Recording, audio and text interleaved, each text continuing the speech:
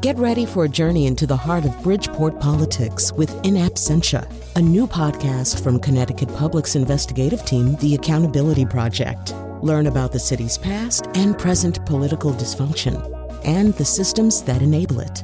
Tune in wherever you get your podcasts. Funding provided by Robert Yeager and the Tao Foundation.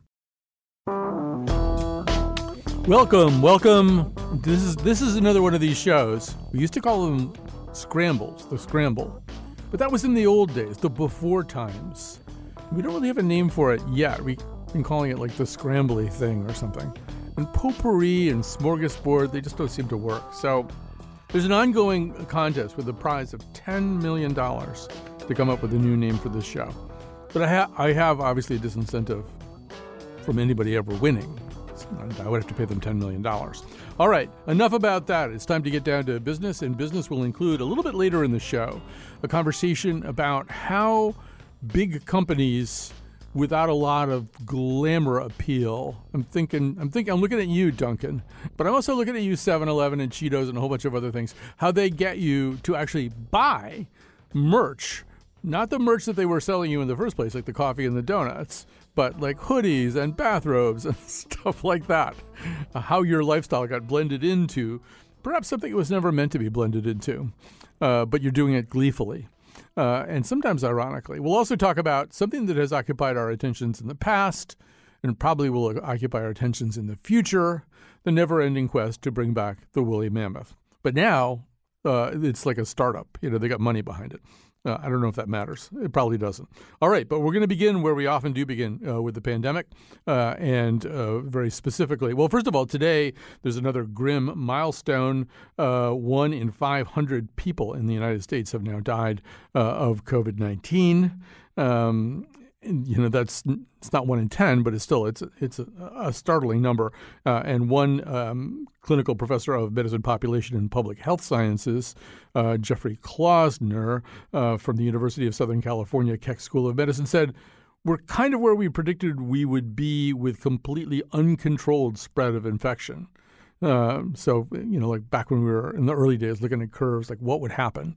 What would happen if we didn't get a handle on this? Well, that's one of the reasons that President Biden stepped forward last week with a bunch of mandates.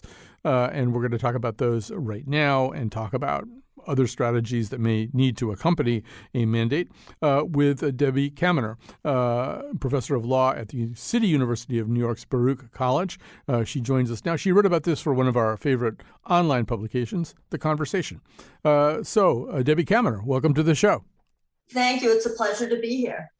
So let's begin maybe just by talking a little bit about what the president did that is a departure from what has been the case in the past. And in a way, to me, one of the interesting things and one of the key things is directing OSHA to begin some kind of rulemaking process, right? OSHA now has to promulgate some kind of guidelines, not just guidelines, but actual, which they've already done. They've done guidelines.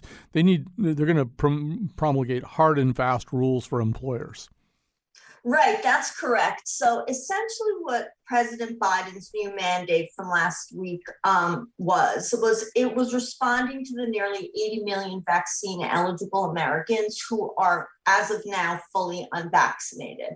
So he promulgated these new vaccine mandates that are going to affect a total of about 100 million workers. Now, part of it covers federal employees and government contractors who have to be vaccinated. Part of it covers workers at healthcare facilities who get funding from Medicare and Medicaid who have to be vaccinated. And then you're absolutely right that the biggest part, which covers approximately 80 million workers, is asking OSHA, the Occupational Safety and Health Administration, to develop rules that any company with 100 or more employees has to ensure that their workforce is either vaccinated or tested on a weekly basis. And what's really interesting about this OSHA rule is that under the normal process, an OSHA regulation could take years going through the normal notice and comment process to be promulgated. So this new OSHA rule is going to be imposed under what's known as an ETS, or an emergency test standard. And this is what can be used when you have employees being exposed to some type of a grave danger from some new hazard. And it is not something that is used that often. And people are already claiming they're going to be challenging this new OSHA rule once it is promulgated. Right. I mean, there's sort of a double edge to this in the sense that, yes, it's amazing that they can get this into effect so quickly as opposed to the normal duration that it takes for implementation. On the other hand, it's kind of amazing that with a new threat that has now killed 1 out of every 500 Americans, OSHA actually has never had anything that it could do that had any teeth in it beyond what already existed. In other words, OSHA already governs situations in which people have to be provided with PPEs, and you could fold COVID-19 into some of those things. But in terms of anything that directly addresses problems posed by this unique environmental threat, it's kind of amazing that we're just getting OSHA involved. Yes, I agree with that. And I think the reason why OSHA is just getting involved at this point is there's not surprisingly a lot of pushback from OSHA being involved. And throughout the summer, the administration had been encouraging private businesses to, on their own, enact various vaccine mandates. I think this is really being used almost as a, last shot type of thing, for the very reason it will lead to pushback. And it seems that at this point, based on President Biden's speech, as you pointed out, 1 in 500 Americans have been killed. Encouraging people is no longer sufficient.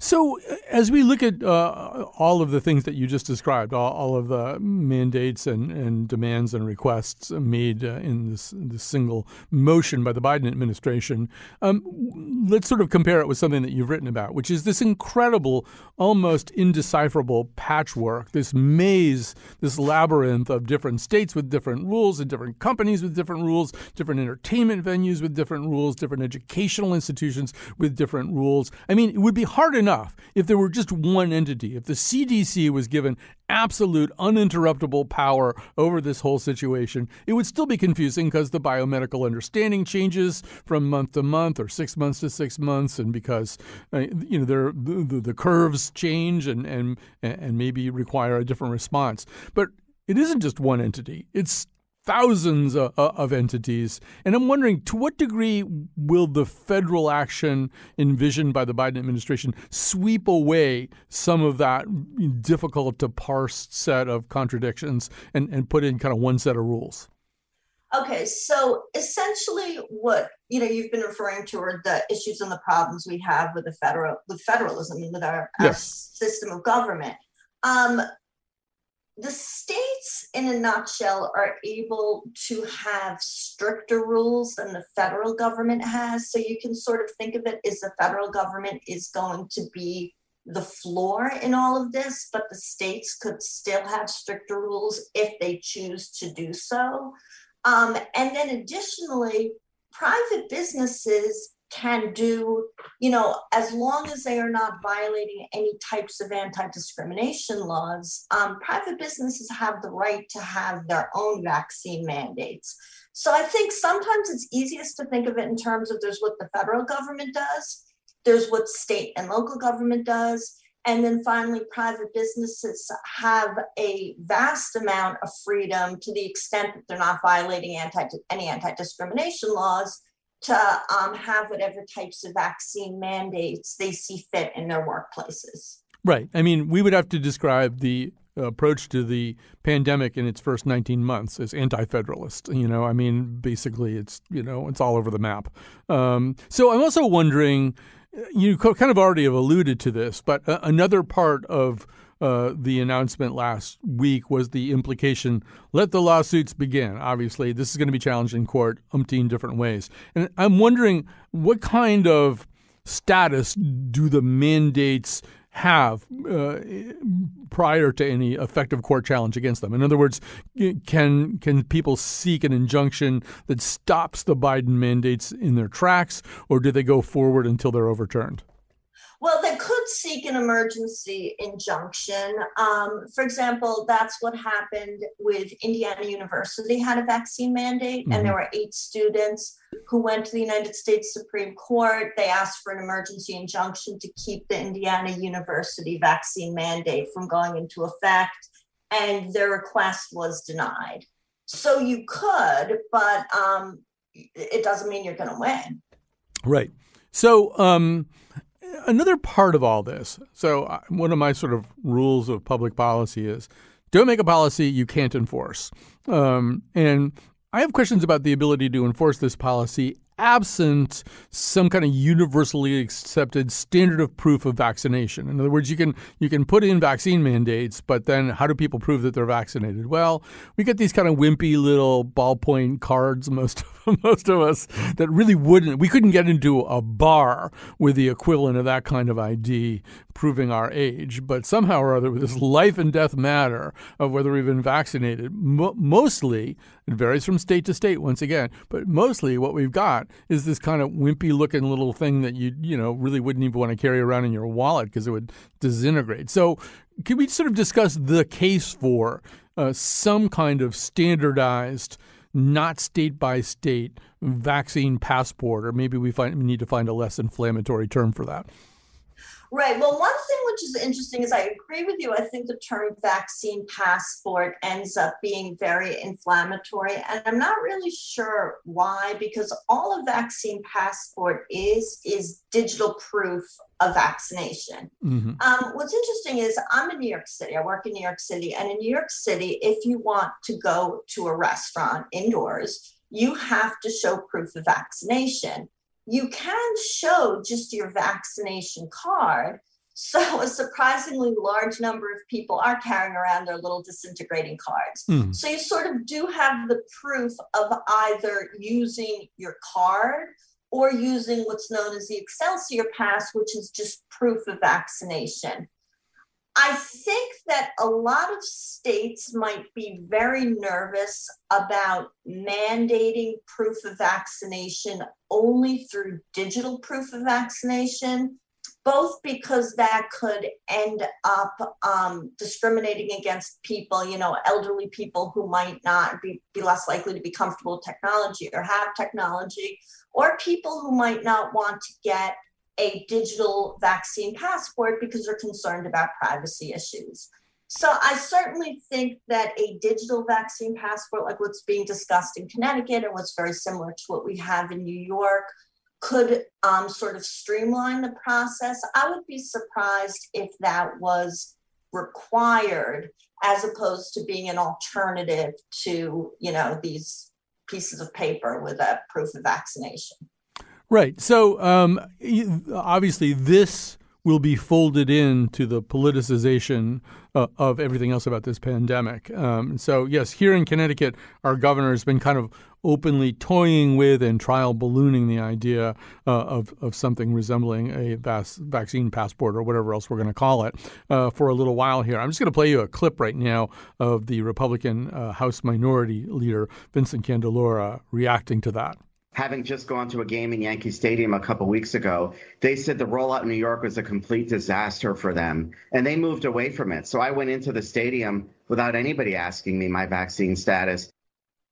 So there's a lot of interesting things about this in those very few words. First of all, that his research about this issue was to go to a Yankees game, and then also that they were having trouble with it.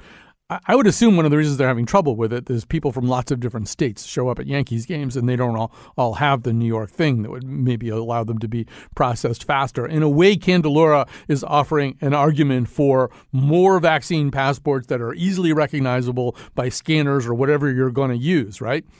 Yeah, I mean, absolutely. It sounds like that's what he's doing.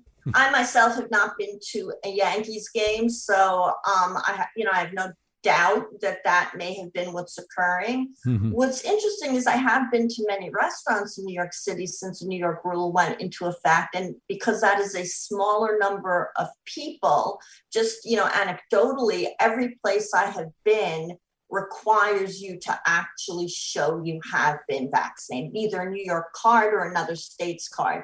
But absolutely having a digital system would simplify, modernize the system, and make things go much smoother. Yeah, and it seems like otherwise. I mean, you guys in New York are in a different situation, but here in Connecticut, we've been effectively on the honor system. I mean, yes, we do have our little paper cards, but I mean, for the most part, we don't get asked for them, although that seems to be about to change. In the space of 24 hours, I got an email from the Jewish Community Center where I live and where there's a gym and stuff like that saying you're going to need proof of vaccination to get in here. And also from a local arts organization called Real Artways saying that for our creative cocktail hour, proof of vaccination. But, you know, once again, a lot of that has been so far on the honor system. You just had to affirm that you've been vaccinated. And it gets back to that whole question of what is proof of vaccination. Right. And what you were also just describing is private businesses independently choosing that they want to mandate vaccination for their customers, which they, of course, have the right to do. And a private business would have the right to set up whatever kinds of vaccine, mandates they would want to set up, unless it violated some other type of law. But one of the things you had mentioned earlier, which I thought was fascinating, was the whole idea of the politicization of all of this. That when you look at the vaccine mandates, about half of the states have some type of vaccine mandate, with the exception of Maryland, Massachusetts, and Vermont, which are led by Republicans, but have a very liberal-leaning population. Every other state with a vaccine mandate is being led by a Democratic governor. And then you have 20 states in the country which have actually passed laws prohibiting vaccine mandates. Every single one of those is being led by a Republican. So it is really pretty shocking when you look at the actual numbers, on a state by state basis, what these states are doing. Yeah, and it almost gets into sort of an area of opinion and language researchers like Frank Luntz, a Republican researcher who has actually become quite concerned about the pandemic and how it's being discussed. And, although I was a little bit unplugged last week, I was taking some time off when the Biden mandate came out, it seemed to me that the Republicans were able to shift the ground pretty quickly and talk about this as the heavy hand of government, the big hand of government, telling us what to do, superseding states' rights, all this kind of stuff. And that's why I began our conversation talking about OSHA. It seems to me that if Frank Luntz were advising the Biden administration, he'd kind of tell them to start there. This is for the worker. These are for the majority of workers are vaccinated. They are concerned about the pandemic, and they really have previously had not much recourse if they felt as though they were in an unsafe situation, no matter what kind of business they worked in, and that this is delivering to the average person a tool to do something about an unsafe situation. And to me, it should be kind of marketed, if that's the right word, to the public as such. But I'd love your thoughts. Yeah, no, I agree. And I actually think that in President Biden's speech, when he was talking about the vaccine mandate, he kept emphasizing the fact that the vast majority of Americans have received at least one shot, and that we are all being impacted by a minority who are refusing to be vaccinated. So I think he did a really good job of trying to sort of respond to that criticism of imposing things on the American people. And instead, his whole idea was that what he's doing is supporting what the majority of Americans really do want.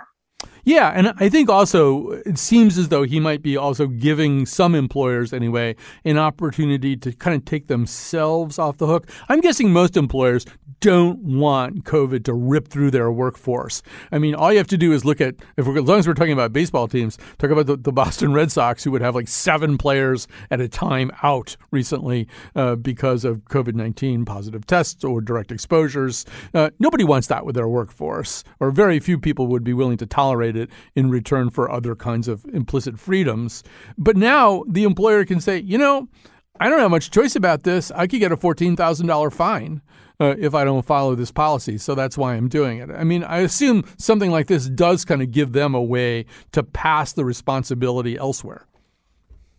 I agree with you 100%. I think one of the main, President Biden throughout the summer had encouraged employers to do this. And when that didn't work, I think one of the main purposes behind this OSHA mandate is to sort of provide cover for employers so that they have a way of being able to mandate the vaccine.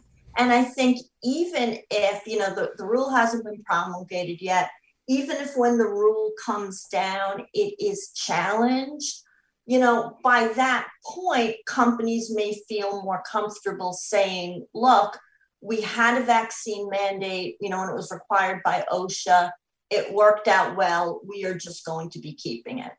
Sounds good to me. Debbie Kaminer, a professor of law at the City University of New York's Baruch College, has a piece about this in The Conversation, which is a publication online that we recommend. Who's covered by a vaccine mandate? Here's a quick guide to America's patchwork of COVID-19 shot requirements. Thanks for talking to me. Thank you so much for having me. All right, and we'll take a break, and we're going to put on our Dunkin hoodie and our Cheetos pajamas. I guess maybe not in that order. I'm not sure. I'm very confused. I was backstage in Pomona, and that's the way I like it. She drank beer with Coca-Cola, and that's the way I like it, and that's the way I like it. She told me about the winds from Santa Ana, and that's the way I like it, and that's the way I like it. She told me she loved me like fireworks, and that's the way I like it.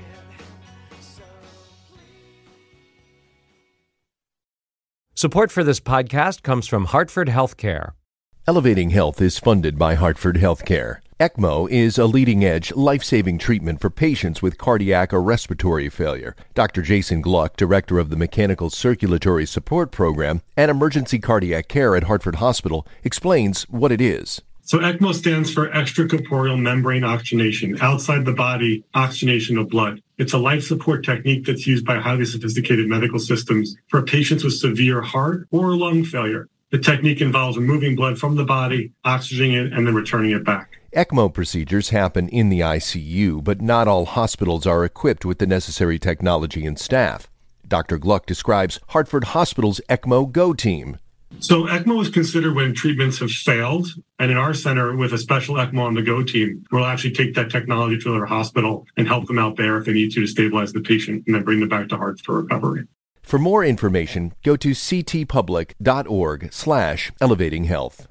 We are back, and it's time for you to lift your sleepy head up off your McDonald's chicken nugget pillow and ignore that strange tingling going on inside your Tesla shorts and pull on your Dunkin hoodie. And because we're going to talk about the fact that you are paying companies right now to wear what used to be considered promotional merchandise that they would try to get you to wear just so you could walk around advertising their brands. But now you are paying your hard-earned money to those companies, and a person who's done a good job of documenting and observing this phenomenon is Laura Kelly, a contributor to GQ. Her piece this week is Welcome to Dunkin World. It focuses heavily but not exclusively on the phenomenon, particularly here in the Northeast, of Dunkin doing seemingly successful limited edition merch drops. So first of all, welcome to our show and congratulations on this article, Laura Kelly. Thank you so much. Thanks for having me. So maybe we should explain to some of our less clued in listeners what a limited edition merch drop is. Sure, I'd be happy to. So a limited edition merch drop is basically when a brand drops a limited amount of merchandise for a limited period of time. So it's something that really originated with the streetwear brand Supreme, and it's something that a lot of other streetwear brands have mimicked since, and in even more recent years, we have seen brands like Dunkin mimic it as well. So basically, a brand will announce that, right now we have a limited amount of X item on our website.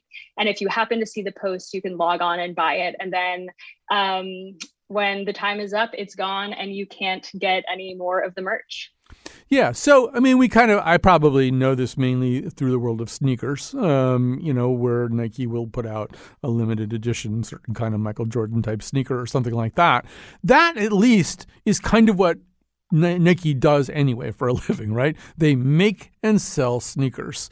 And you can say the same thing about, I don't know, FUBU or something, I mean, the stuff that they would put out was the stuff that they make and sell anyway. So this is a little bit different, right? This is, we are now talking about, and it's not just Dunkin. I discovered our technical producer, Kat Pastor, when the opportunity was presented to buy limited edition 7-Eleven merchandise, she seized that opportunity, possibly to her financial detriment, and bought pretty much anything she could get her hands on. And so, I mean, Laura, this is a little different, right? This is like companies, this isn't the stuff they do for a living. This is the stuff that you wear or use to signify that you buy the stuff they do for a living. Yeah, absolutely. And it's interesting that you bring up sneakers. So Dunkin in 2018 actually started dipping its toes into the world of branded merch with a pair of sneakers. I see what you did there. Yeah, thank you. No pun intended. Yeah. But yeah, they found success with that. People were posting about it on social media and they were excited about it. So they have started releasing increasingly sort of off the rails swag since then. So you'll often see brands doing, sneakers. Other merch you might expect to see are t-shirts or hoodies or sweatpants or sort of conventional merchandise. What's interesting about Dunkin's approach in particular is that they're doing sort of crazy, zany items. So for example, they released a bridal collection. And someone I spoke to for my article got married in New Hampshire in July, and she actually was thrilled in advance of her wedding to purchase a limited edition Dunkin bridal robe to get ready in with her bridesmaids. She got special Dunkin tumblers for her wedding party to drink Dunkin coffee from as they got ready. And she said that the only thing that she regretted about it was that Dunkin didn't have bridal robes for the entire bridal party. So they've been doing all sorts of items like that. They've also done bathrobes, they've done bedding, they did like a tandem bike. And so I think with Dunkin's strategy, definitely part of it is getting people to go outside of the house in like a Dunkin hoodie or something like that. But they also are interested, I think, in generating buzz on social media through having these sort of crazy items that you might post from home. All right. Since you just said the words social media, we have to veer off and talk a little bit about how that was done. And I actually have a document issued by the government that says that because of my age, I do not have to understand Instagram influencers or know who they are. But you don't have that document, so you had to figure this out. And that led you to somebody that you probably already knew about named Charli D'Amelio. But you better tell our audience about Charli and what she had to do with all this. Yeah, absolutely. So Charli D'Amelio is sort of known as the queen of TikTok. She has more than 124 million followers, and she's very, very influential on the platform. And so Charli has been a big fan of Dunkin for a long time. And for a couple years now, she's actually been posting herself with a giant iced coffee before she does one of her viral dances and that kind of thing. So Charli was posting without being paid by Dunkin about Dunkin, and Dunkin pretty quickly noticed that and started a partnership with her. So now she's like an official Dunkin ambassador or partner, and she posts about the brand on her page. She does ads. She actually had a couple of special limited edition Dunkin drinks. So they made a drink called the Charli, and then in February they made another drink called the Charli Cold Foam, which was the same as the Charli but with cold foam on top. And this is a really fun campaign. It's effectively reaching young people, but it also is kind of a savvy business move on Dunkin's part. A Dunkin spokeswoman told me that within a few days of launching the Charli, they sold hundreds of thousands of the drinks, and that the Charli Cold Foam did even better. And the president of Dunkin Americas actually boasted to shareholders in a meeting last year that the day of this launch, the app had its most users ever. So Dunkin is definitely being strategic about generating buzz, specifically specifically on TikTok. Dunkin' itself has millions of followers on the platform.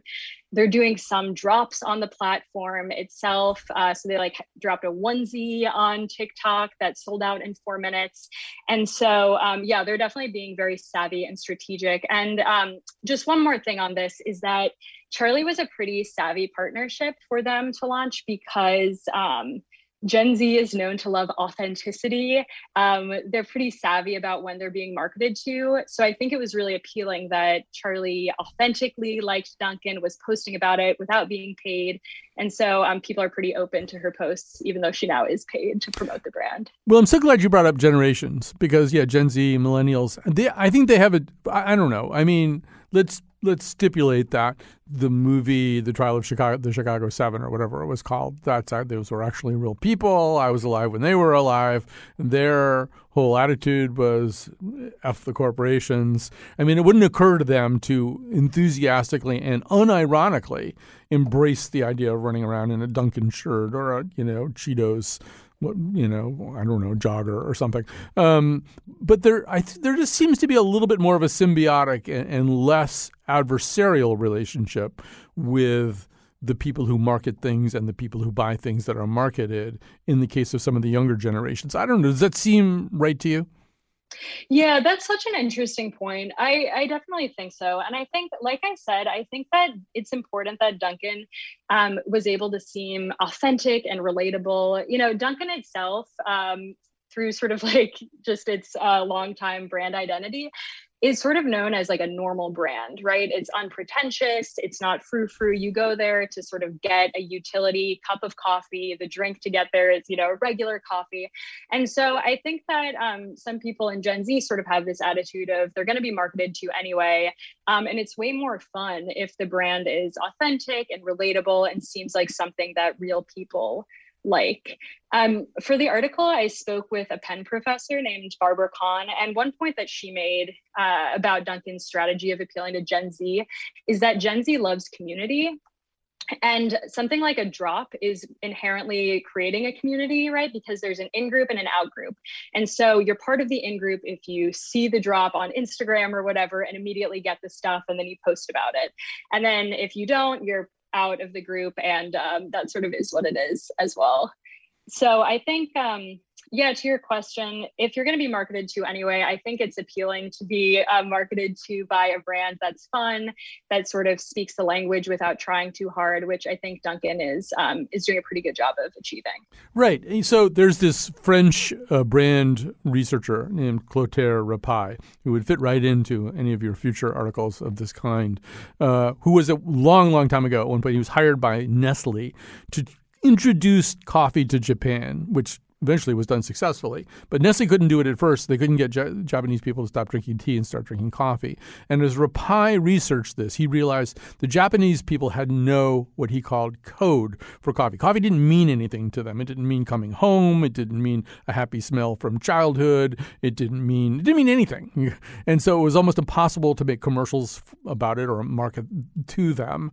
And what he eventually convinced Nestle to do was to develop coffee flavored and coffee smelling desserts for children so they'd get into it. And then as they got older, they'd buy coffee. Well, Dunkin' kind of did that organically, right? I think people, particularly, Gen Z, millennial people, their code with Dunkin' is it's this wonderful donut I used to get. And then I got older and I started drinking coffee. And then I entered this life, first in college maybe, and then in the workforce, where I kind of needed a friend to help me keep going sometimes, particularly in a digitally demanding environment where it's hard to get away from your work. And that's when Dunkin' stepped in again. I could get caffeine from them. I'm addicted, but in a good way. It's sort of all kinds of pleasant associations that probably started with baby duck-like imprinting in childhood. It's no wonder people want to get some pajamas with this stuff on it. Yeah, absolutely. And, Dunkin' has intentionally, as a brand, been trying to market especially sweeter drinks to young people. You mentioned the donuts, but additionally, they have these culotta drinks, which are basically sweet slushies. And the idea is like the whole family can come in and, the adults can get coffee and the kids can get whatever sweet drink. One of the young people that I interviewed for this article, a young woman named Molly Gruber, who's actually a Dunkin' influencer on TikTok as well. said that she feels that her peers love Dunkin', and one reason is because you can get really sweet drinks. It doesn't hurt that they're also more affordable than somewhere like Starbucks, which has a little bit of a higher price point.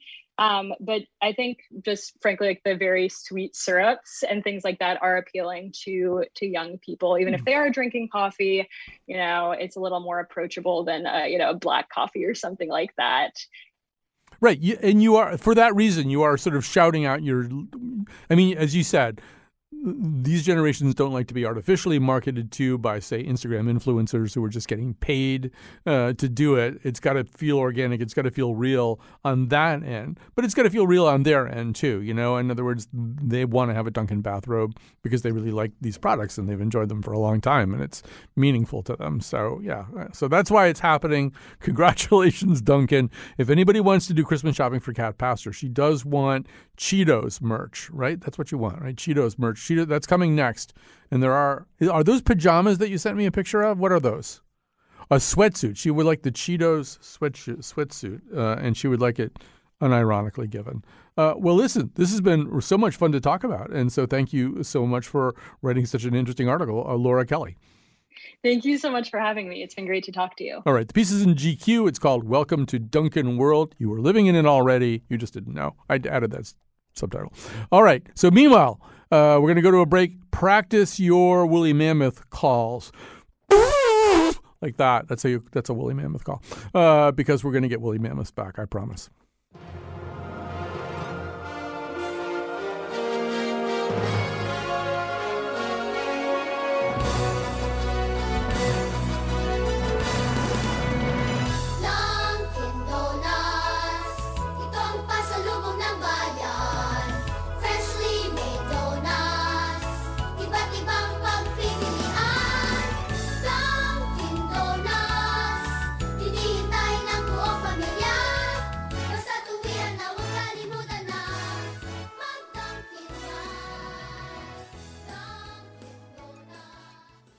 All right. Here, Mammoth. Here, Willie. You just have to learn how to do that. And then they'll come, running across the Siberian tundra towards you, but not quite yet. And we'll explain that in just a second. But first, I have to thank Kat Pastor, who is not wearing what are they, Cheeto sweatsuits today, but hopes to be in the near future. Technical producer and episode producer, the great Jonathan McPants. Now we are going to talk, in fact, about the woolly mammoth to Carl Zimmer, the science columnist for the New York Times. His newest book is Life's Edge, the search for what it means to be alive. We did a whole show about that with him, but he's back to talk about the news. So, Carl, first of all, welcome back to our show. Thanks for having me. And the news is not they're going to try to bring back the woolly mammoth, because that's been going on for almost 10 years now, if not longer. The news, I think, is that there's sort of startup money being pushed into it, right? This has been a dream of some scientists for going on a decade now. But what's happened as of now, as of in the past few days, is that there's actually a company that has been formed with $15 million of initial seed round funding. And there's some fancy names that have floated around this project. Peter Thiel, not always beloved and embraced by all of us. The Winklevoss twins, you loved them in The Social Network. I mean, some of the sort of big names of startup capital have been sniffing around at this. Well, Peter Thiel gave the lead scientist on this project, George Church of Harvard, $100,000 a few years ago. Basically, they were sitting around and Thiel said, "What's your craziest project you're working on?" And Church said, "I'd like to essentially bring back the woolly mammoth." And so he just, wrote a check. These are not just people who do a lot of startup investing. These are people with a lot of money. And, this is the kind of research that, cautious government funders might be leery of. They might not think that this might be the best use of taxpayer dollars. And so, it's been sort of eking along on a shoestring budget until now. But now there's some fairly serious money behind it. Right. I feel like that should almost replace, the term FU money. How much money do I have? I've got woolly mammoth money. I can afford to put money into bringing back the woolly mammoth. And I think that's especially true because, Carl, reading your article, it seems like we're not on the brink of getting woolly mammoths back. Quite the opposite. Some of the most basic problems have not been solved. Yeah, this is, I would say, a dream. But realities come out of dreams. And so, there are things that seemed impossible when this dream began almost a decade ago that have already been achieved. I mean, they have already done some things, like, for example, figure out certain key genes that woolly mammoths had, insert those into cells to kind of understand how they might have worked. Like they are making steps towards this goal, but there are many, many more steps until they might reach it, and no one knows if they'll ever achieve it. And it isn't really sort of inventing or reinventing a woolly mammoth ab ovum so much as it is adapting things about the elephant to make them more woolly mammoth-like. Is that a fair statement? That's correct. So it's not like someone's going to take a frozen woolly mammoth and put it in the microwave and then something comes shambling out of the microwave. This is not Jurassic Park, where you have like exact replicas of things that were around long ago. Essentially what this is genetically engineering an elephant with some of the traits that woolly mammoths had. That's the idea. So, you could think of it as a mammoth-like elephant or a mammoth-elephant hybrid, whatever you want to think about. I mean, but no, it won't be, an exact replica of the woolly mammoths that went extinct some thousands of years ago. Right. Since you mentioned Jurassic Park, let's hear an appropriate warning about this. Don't you see the danger, John, inherent in what you're doing here? Genetic power is the most awesome force the planet's ever seen, but you wield it like a kid that's found his dad's gun. This isn't some species that was obliterated by deforestation or the building of a dam. Dinosaurs had their shot, and nature selected them for extinction. I simply don't understand this Luddite attitude, especially from a scientist. I mean, how can we stand in the light of discovery and not act? Oh, what's so great about discovery? It's a violent, penetrative act that scars what it explores, what you call discovery. I call the rape of the natural world. Dinosaurs and man, two species separated by 65 million years of evolution, have just been suddenly thrown back into the mix together. How can we possibly have the slightest idea of what to expect? Well, you ignore the warnings of Jeff Goldblum, always at your peril, and certainly there. And I mean, it really does bring up some fair questions, including, the idea is to, if you could get a bunch of these sort of woolly mammoth 2 models, to release them on the Siberian tundra. And it is fair to ask, isn't it? What could go wrong? Whenever you introduce a species, you should be asking, well, what could go wrong? What are the risks? But also, what are the benefits? I'm a little unclear on why, when everybody talks about Jurassic Park, what exactly woolly mammoths have to do with velociraptors. Fair enough. What's the that source of terror from a movie? I'll point out. I'm not sure how relevant that is to deciding whether this is a good idea or not. And that's certainly like a subject of fierce debate among conservation biologists, among ethicists, and so on. Like, that is a completely valid debate. But to, quote a fictional character talking about a fictional process involving things that were extinct 65 million years ago it's odd, I'd say. I find it, I've been writing about this whole de-extinction idea for about 8 years. I wrote about it first in National Geographic, and everyone just brings up Jurassic Park as if that settles it. And I keep up to saying, like, well, that was a movie, all right? Like, that never happened. We can talk about cane toads in Australia, for example. Then I'm all ears. Like, yes, you introduce a species and bad things may happen. On the other hand, in terms of genetic tinkering, well, like, the corn that you eat, the yogurt that you eat. I mean, like we're dealing with all sorts of things that are the product of genetic alteration. So, we shouldn't be naive about this process either. Although there's a lot to discuss, but I think we can leave the dinosaurs out. That's all I'm saying. Yes. Well, now I feel really predictable, but that's okay. I'm glad you brought it up so we could talk about it, because it is something. I mean, you should see my Twitter feed. It's just full of gifs of Jeff Goldblum right now.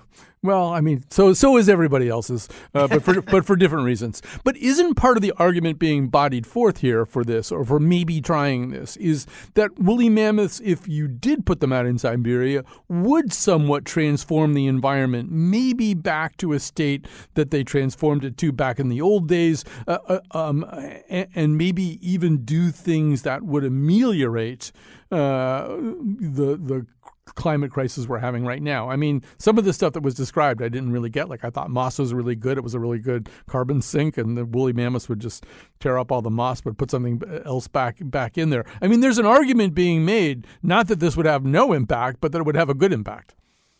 Yes. The argument that people are putting forward for the value of doing this is that in a place like Siberia, up until 10,000 years ago, there were woolly mammoths there who, it has been argued, were acting like ecosystem engineers. And so they were essentially like maintaining a grassland, and grasslands can store huge amounts of carbon. They're very resistant to erosion. They're very healthy ecosystems. And once mammoths and other big mammals disappeared, possibly due to, in part, to human hunting, so we played a part in this, these ecosystems changed. And now you had a tundra that was dominated by moss and by some shrubs and trees. And this ecosystem now is actually losing carbon. It's melting away, it's eroding, it's unstable. And so there have been ecologists, particularly a team of Russian ecologists, who said, we need to do everything we can to bring back that grassland, because there's huge amounts of carbon locked up in the tundra. We don't want to let it go. So we have time for one last question, and it's there in your article. The company is called Colossal, and you say, and Colossal's investors may have to have questions of their own. How will these I can't even say it without laughing. How will these mammoths make money? So what is the answer to that question? Well, I mean, I have not gotten any precise answers, but but the fact is that all the steps that you might take to try to in effect bring back a woolly mammoth, there are all sorts of applications to those tools that you could envision.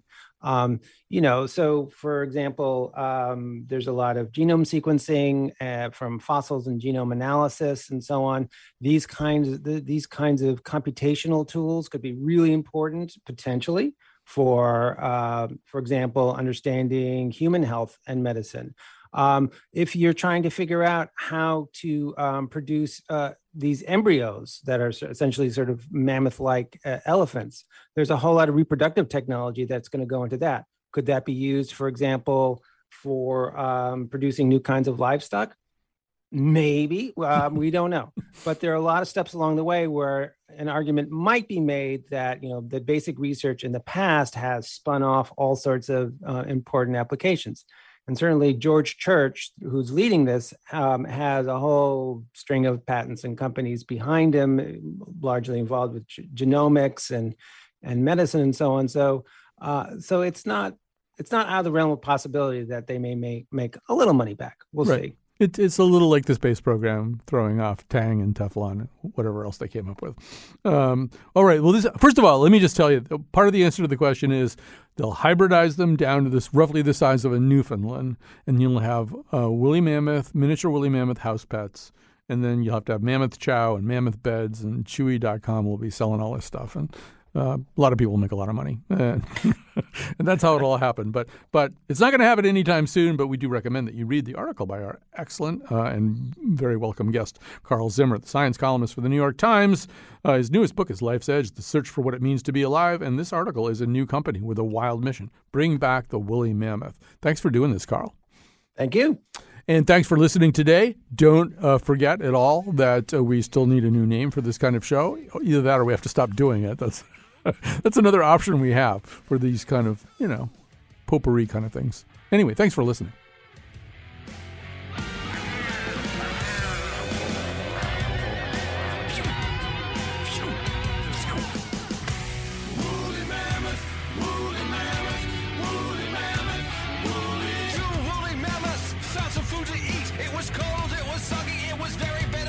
One mammoth ate too fast and made a mighty stink. The other took a whiff and now he is extinct. Woolly mammoth, woolly mammoth, woolly mammoth, woolly. One woolly mammoth walking through the snow, feeling pretty lonely with no one that he knows. We started out with 5 and 4 of them are gone. He found a new friend in a mountain.